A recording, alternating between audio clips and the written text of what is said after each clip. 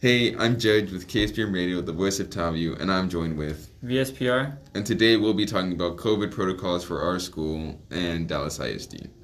So what we have here is the current COVID protocols are, so one, a kid gets sick, then they get tested, then if they test positive, they get sent home.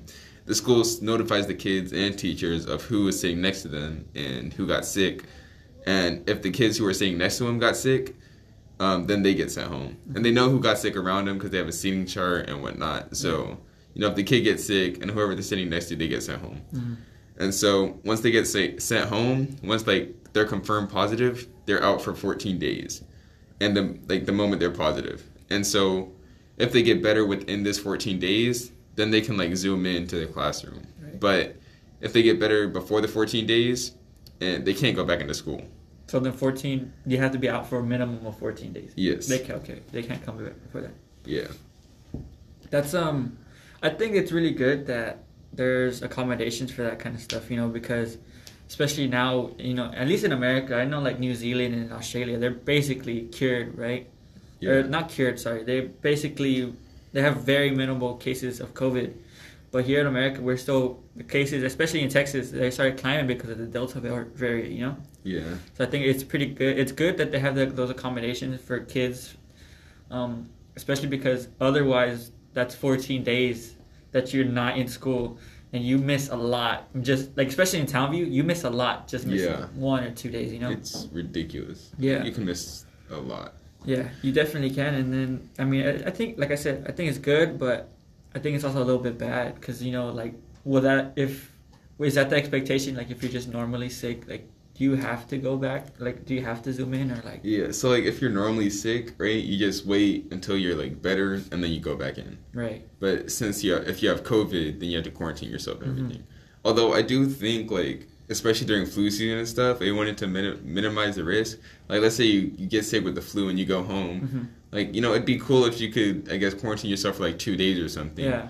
And do it over Zoom, and then you could go back in. Definitely. I think that's honestly, like I said, it's a good thing to have, but it can get a little bit tedious. Cause you know how COVID was when we were at home on it. You're in class, but you're not really in class.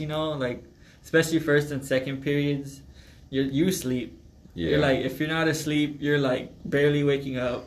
You have no idea what's going on. Yeah. So yeah, I think it's pretty good, but yeah, I think it opens, it just gives us a lot more options because you have some kids who they have stuff to do at home or they have brothers and sisters they have to take care of, and their parents can't watch their brothers and sisters and go to work. So if you could stay home and go to class on Zoom, that would be definitely amazing. Beneficial because I said, you get behind and that's not really something you want to do, especially in classes like math or science where getting behind could be really detrimental to you and your grade. I know for me, for example, I have physical therapy, so there's going to be days where I can't go to my science class because there's no available spots in the afternoon when I usually go around 6. There's only be spots around 2 or 3, which is usually when I have to go. So if I miss, it's going to be kind of bad for me. But I could always, be on the Zoom, muted obviously, and I could just listen to what they're saying. And even listening, I feel would be definitely beneficial. Oh yeah, that's true. Because if you're at a doctor's appointment, right, and then you go into the doctor and you're waiting in the office, but you still want to hear the lesson because you might be able to do the work at home. So you can go to class and hear the lesson, and then once you're done, you're okay, I took my notes or whatever, right, and I'm gonna go home and do the work. Because I know I go to the doctor's office and I can't always go to tutoring. Right. So it's I just missed a lesson and I have to stay up till 1 a.m. or something to try and make up the work or learn what I'm supposed to be learning. Especially because in doctor's appointments, especially dentist appointments, you're kind of just sitting in the waiting room, dang, what do I do? And you're on your phone, but it gets boring, You're dang, I'm bored on my phone. So it's good that we have Zoom, so you can listen in on the topic, and if nothing else, have a basic understanding of the lesson. mitochondria is a powerhouse of the cell. You know, it's like you'll have a basic understanding of it, so that you can go later when you're at home. Mm-hmm. You can go more in depth. Yeah. Oh, that's like also another. Now that you mentioned that, imagine if they like did a Zoom tutoring, because I know a lot of teachers, they don't do tutoring at school for like very long. Mm-hmm. If it is just in the morning, you can always really leave early. Mm-hmm. But a lot of teachers don't stay after school to do tutoring that Like often. for an hour, yeah. Yeah, and it'll be like 30 minutes and then they're gone. Yeah, because they have, some teachers have kids. They have lives, but they have like kids they have to go pick up from school and stuff. Yeah. So yeah, definitely Zoom tutoring is also a really good idea for a really good option. Sorry. Yeah. Like, I think we could do a lot with these, like with Zoom, that we just kind of threw out the window as soon as like quarantine ended. We're like, okay, we don't need Zoom anymore.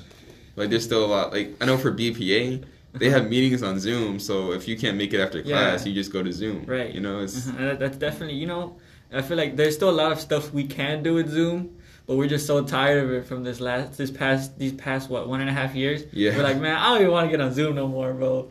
Like, you're like, all right, let me get on this Zoom, and then you're on the Zoom, and sometimes, like, I don't know, maybe not for you, but personally, it's really hard for me to take notes on Zoom. Oh, yeah.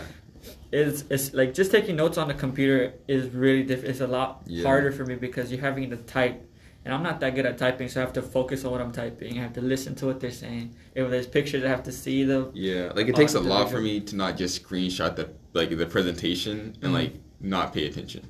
Yeah, and like if say I do screenshot the presentation, it's just gonna be a screenshot of my phone. I'm not gonna look at it. It's. But yeah, like I said, there's still a bunch of possibilities, a bunch of things that you could do with Zoom that's still beneficial. We just haven't fully explored that yet because of our, I guess, tiredness. Yeah. Of Zoom. So. But I know, what is it? Oh yeah, sometimes like the great thing about Zoom is that you can get education whenever and wherever you want. Like, you can we can record a Zoom call and then watch it later. Mm-hmm. Like, if we want to talk about the next step in education, it's making it more accessible to everybody. Definitely. And you know what? That's a really good point to bring up, because what about those kids who, are chronically ill and they're in and out of the hospital? That's really good for them, because before, they miss a lot of school and there wasn't really a way for them to catch up other than like notes and stuff and like videos. But here you would get the in-class version of the thing, and you could ask questions. The teacher can answer them on the spot. I think it's definitely very accessible, and I'm glad that Zoom has become so popular because of COVID, because it's definitely beneficial to our education system as a whole. Yeah. Like, and especially, when you think about technology, just when you have people, like someone who might be blind or deaf, if they're deaf, you have a PowerPoint for them to follow and circle, like, on their computers. So it's like, they don't have to be in the back of class or at the front of class and following along with the class. Yeah. They can just be on their computer and follow the PowerPoint or whatever that you recorded for them. Or if, you're blind, you can try and listen to the recording on your computer. I think it's like so much versatility you have with technology, and we're just not using it right now because of red tape. Yeah, basically. Yeah, to add on a little bit what you were saying, for the deaf person, they could, like you said, sometimes class settings you have to accommodate for a whole class, Yeah.